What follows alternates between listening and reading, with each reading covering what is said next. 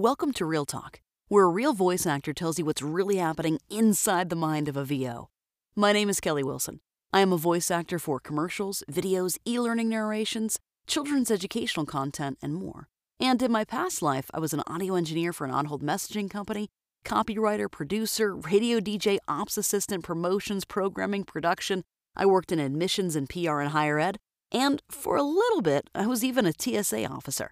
Each week, I provide tips and tricks on what to look for in a voice actor, what the voice actor really needs from you so you can up-level your brand, and what exactly is going on in that voiceover's mind. Weirdo.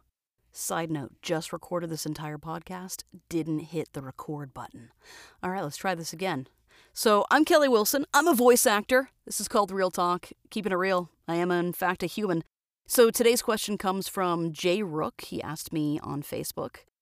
Kelly, in your work, I assume that you have to imagine the persona of the end listener as well as the voice that you were trying to create to connect with them. That's likely a dynamic that is challenging for most of us in our own work as we market ourselves to others. Cool question. So this is how I see it. Specifically, this is how I see voiceover in answering Jay's question.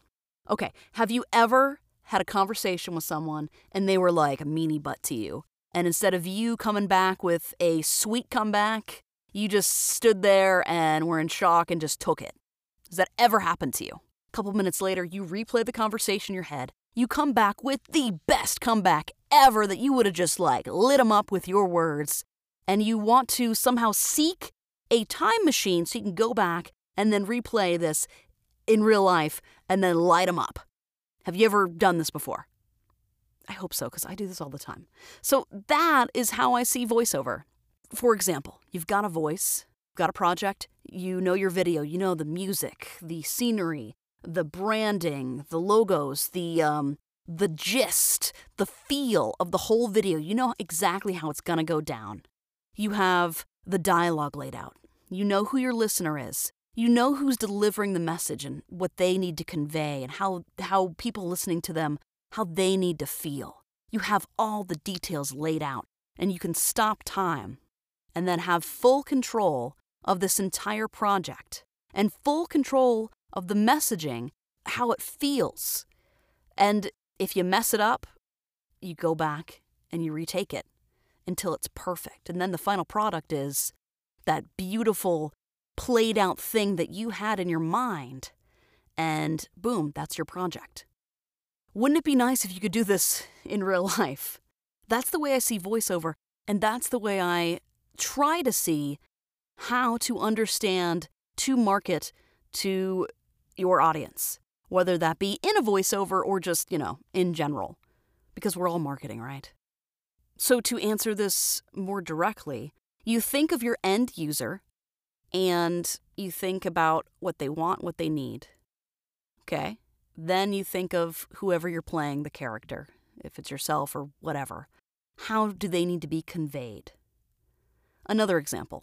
I've worked in corporate radio and I've worked in higher education and lots of meetings in higher ed. And oftentimes I felt that some meetings with certain people in the room, it really didn't matter what you said or what you presented. It was the way in which you did it, who you talked to, how you presented yourself, were you rocking a power suit, what did they need from you, and who did you need to actually talk to? Who was making the decisions?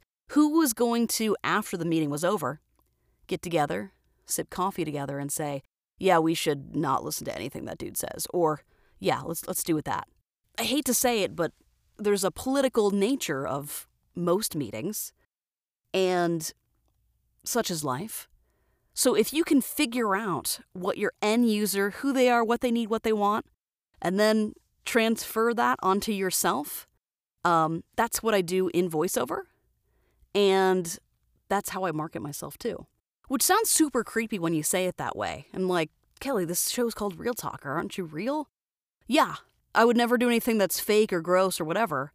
But if you have a dinner party, I never have dinner parties because I can't stand. Let's just go to a restaurant, all right? I don't want to clean up after you. I can't even clean up after myself.